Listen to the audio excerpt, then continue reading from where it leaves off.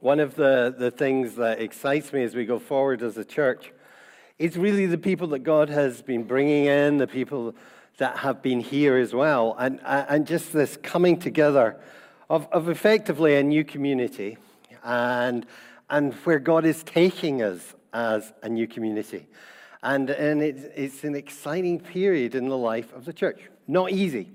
I said just at the end of COVID, I said it'll take 12 months for us to know where we are in terms of what has happened to us through COVID. And we're kind of coming to the end of that period. It feels longer, but it's only been a year, where we're just kind of getting a sense of where is the church now? What is the church? Where is the church? And really there's going to be a 2-year period of, I don't know if we call it recovery, but just of God doing new things and really a rebuilding back of some of the things that have been lost. I never thought I'd say this, but I miss normal church, if that makes sense, and that as leadership, we won't be constantly feeling like we're in a kind of crisis mode, as we've almost been for 3 years now, operating in that kind of mode. And I want to get out of that mode into the other mode, but it's going to take us a couple of years to get there, just with all the things and all the transition and changes and everything that's been brought about. However, the good news is that God has a future for us as SBC. And I have to say, at the darkest periods of COVID, sitting at home, I wasn't sure on that. And at some point, I was thinking, gosh, what's going to be left? What's going to be there? And it's brilliant that this morning we can come together as a community of God's people and just worship. I mean, do you remember we couldn't sing without masks on? And it wasn't that long ago, and here we are worshiping together. And I was just as we were being led. The musicians actually were all together yesterday, and they've just done a brilliant job. And it's great the way that the worship is in terms of SBC. As part of that, we've been focusing on our covenant, and normally we do a covenant service at the start of the year, but we decided this year to do it slightly differently, to put it later, to talk a wee bit about what covenant means, but also to talk about what membership means. And we asked folks to reaffirm their membership as we did that. So the idea was so that people could understand the covenant nature of membership. Now there's sort of 3 kind of reactions in terms of this. There are those who get the info from the office, and it's like, no problem. They just push the button, and that's it. It's all straightforwardly done. And so we get that. Those are, I guess, what you call your early adopters. There was then a second group who are like the people like, why do I have to do this? I know I'm committed. Why don't they know I'm committed? And I'm just not going to sign anything. I'm committed. And I would probably be in that category, okay? So I'm not condemning anyone. And so just so you know, if you're in that category, it's okay. We're not going to take anybody off the membership unless they expressly desire to be removed from membership. And then the third group, and again, there's been a number of people in this group, have said, we want to weigh up what membership means. And that's been the whole exercise and purpose of this exercise, to get people to grapple with what does it mean to be a member of the church. And we want to get away from this idea of people's names on lists. I know we need databases and we need all that, and we do need administration, but that's not the essence of what membership is. Believe it or not, before they had computers, they had church membership. And it meant something other than a name on a database. It meant a commitment to God's people and to what God was doing. It was about being part of something, part of a community, and part of what God is doing. And one of the things that I am sure of is that God is at work in our community. And God is doing things in our community. Hello. and we're seeing God engaging us in new and distinctive ways. And next weekend is about in a celebration of that, in a way, a preparation for that. It's going to start on Friday night with a prayer meeting. We've then got the gathering on Saturday morning. Come along, we're going to be talking about budgets and some of the big challenges we have over the next couple of years, particularly financially. But come in here. But also we're going to be sharing some of the stories of all that God is doing.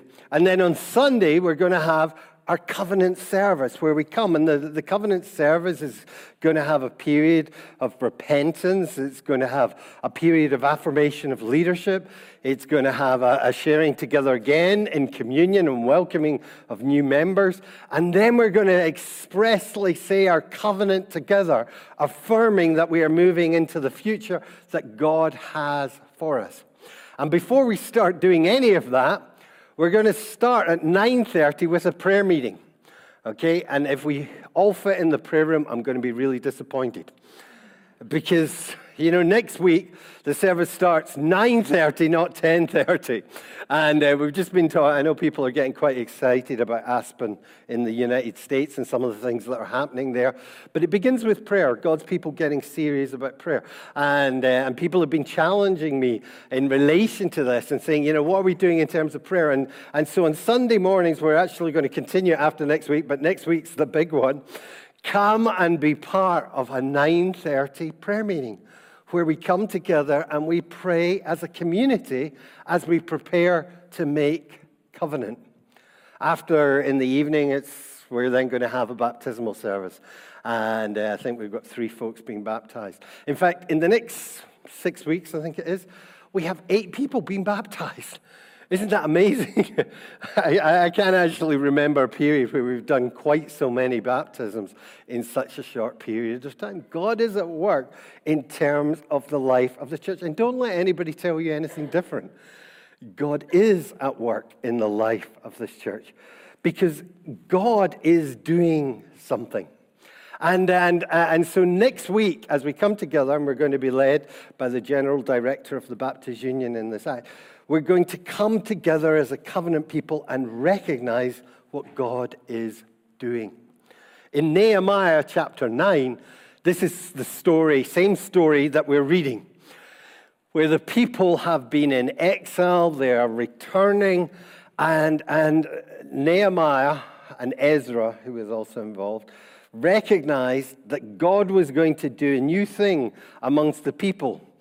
And in order for that new thing to be entered into, the people gathered together and they began to pray, they began to fast even, and they began to cry out to God. And then they came together to recognize that God was at work. And so the affirmation of covenant was a recognition of God's work and our response to God's work. See, in covenant, we're not starting something, we're not doing something. It's actually about God and what God is doing and our response to what He is doing. Sometimes we don't respond because we don't see what God's doing.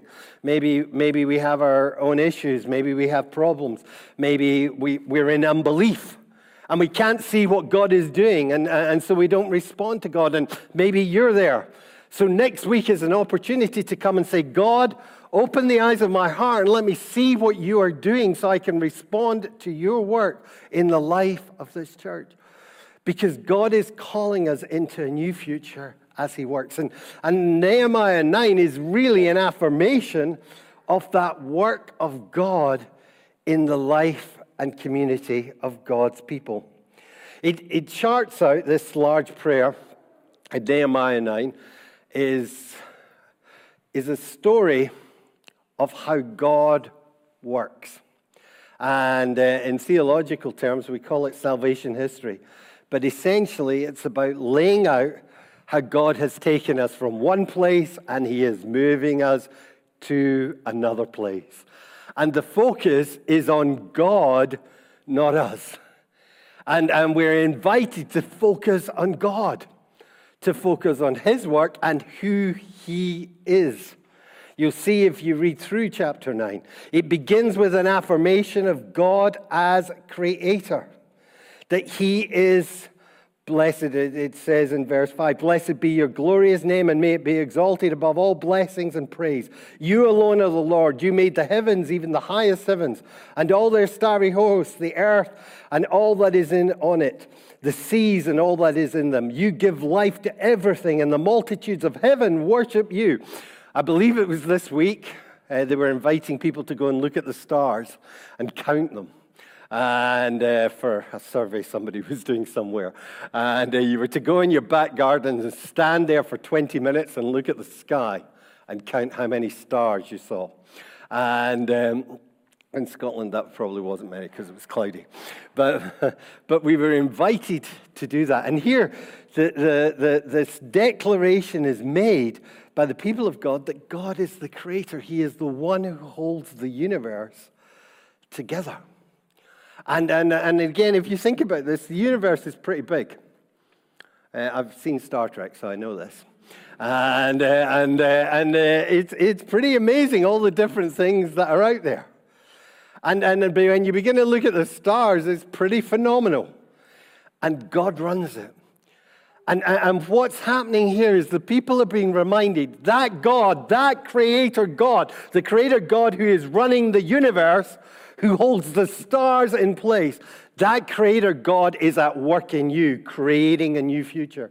You see, creation in this sense is not something that happened in the past so many zillion years ago.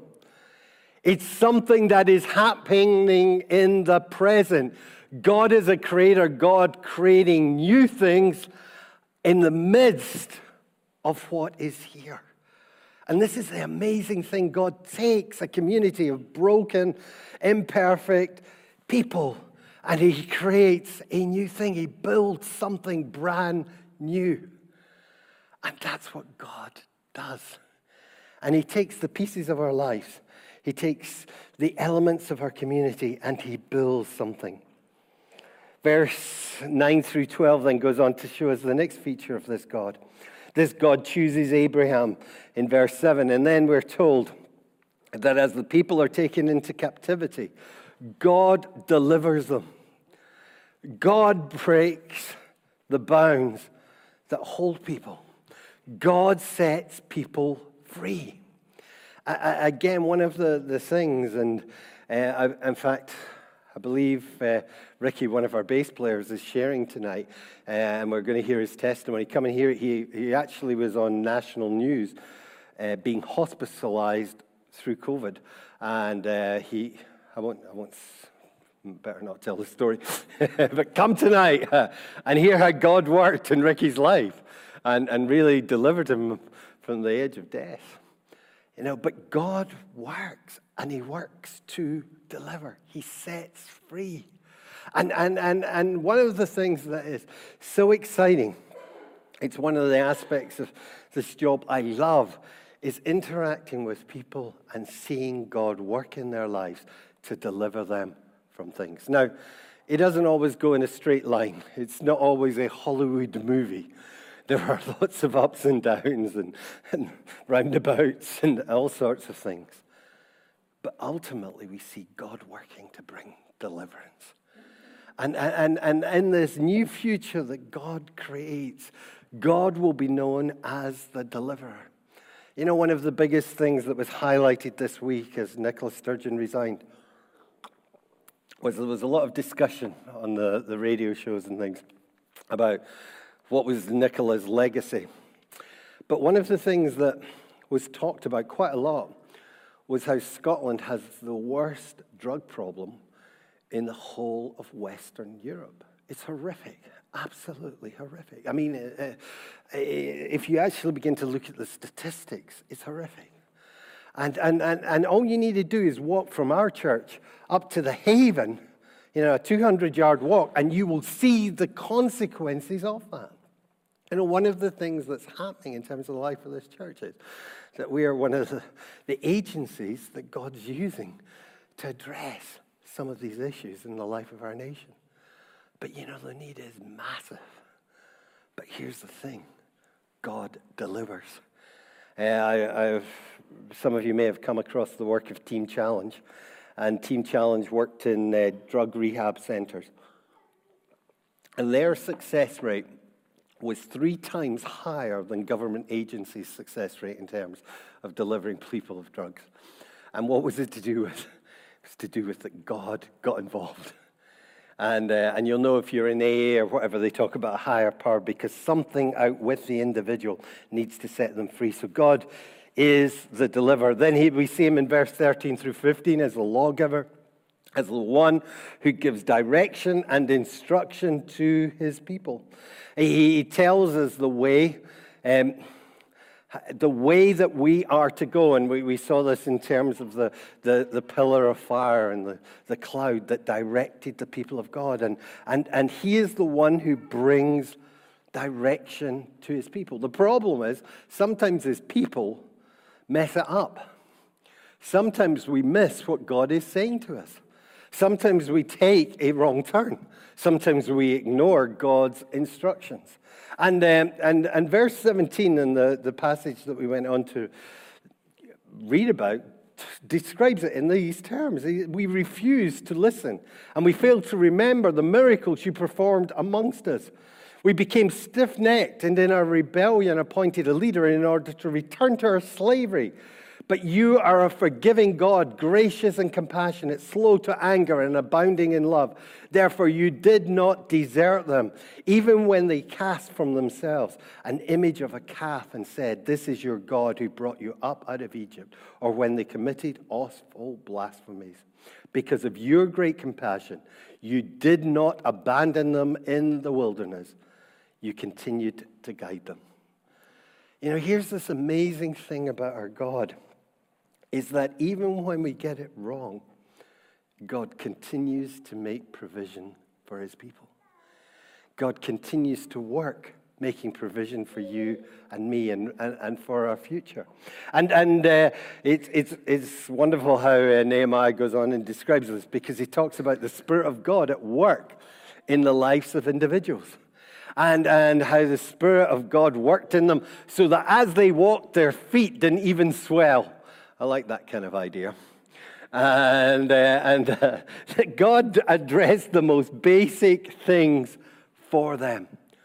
Because God not only created the future for them, but he provided for them as they went into that future by means of his Spirit.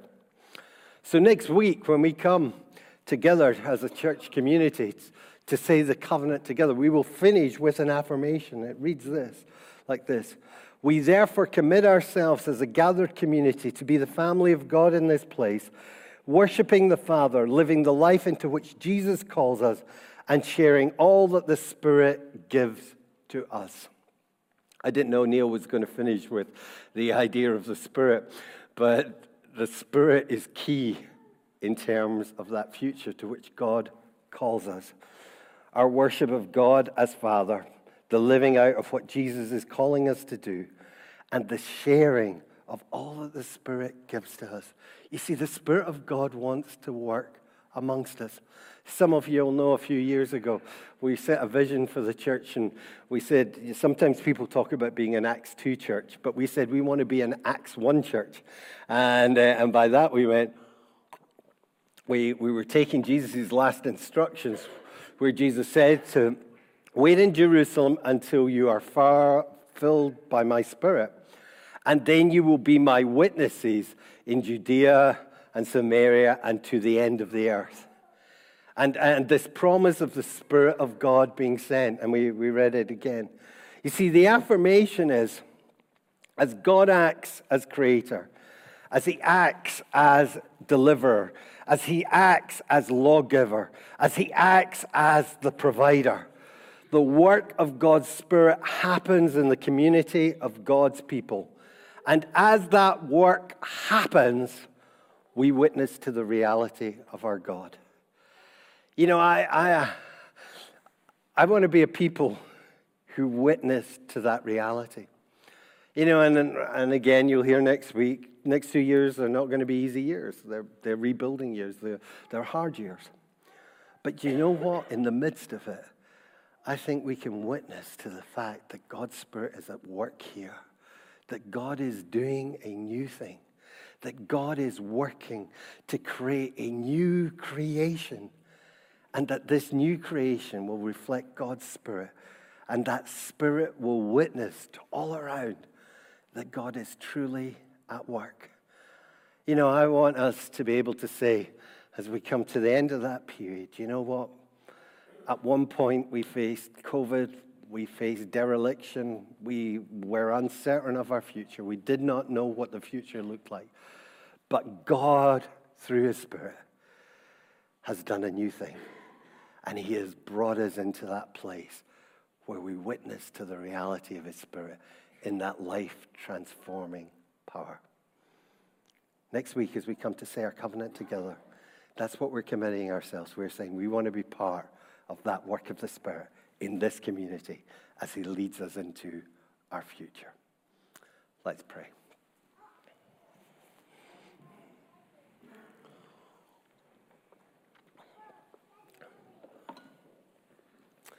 Lord Jesus, we thank you for the way that you have worked in the past. We thank you for the way that you revealed yourself to the people of Israel. We thank you how you revealed yourself as the creator, as the one who not only created all that there is, but the one who continues to create, who constantly creates new things for your people. I thank you that you revealed yourself as the deliverer, as the one who set the people free from the things that held them, the one who overcame the obstacles that confronted them. Lord, help us to know you as the deliverer. Lord, I thank you that they experienced you as the lawgiver, as the one who guided and directed, the one who set a path before the people for them to walk. Lord, I pray that you will set such a path before us. And Lord, thank you that you were the provider. I thank you that even when the people got it wrong, you didn't abandon them, but you chose to continue to show them your presence, that you continue to make provision from that presence for your people. Lord, I pray that you would continue through your Spirit to work in our lives, to work in our church community.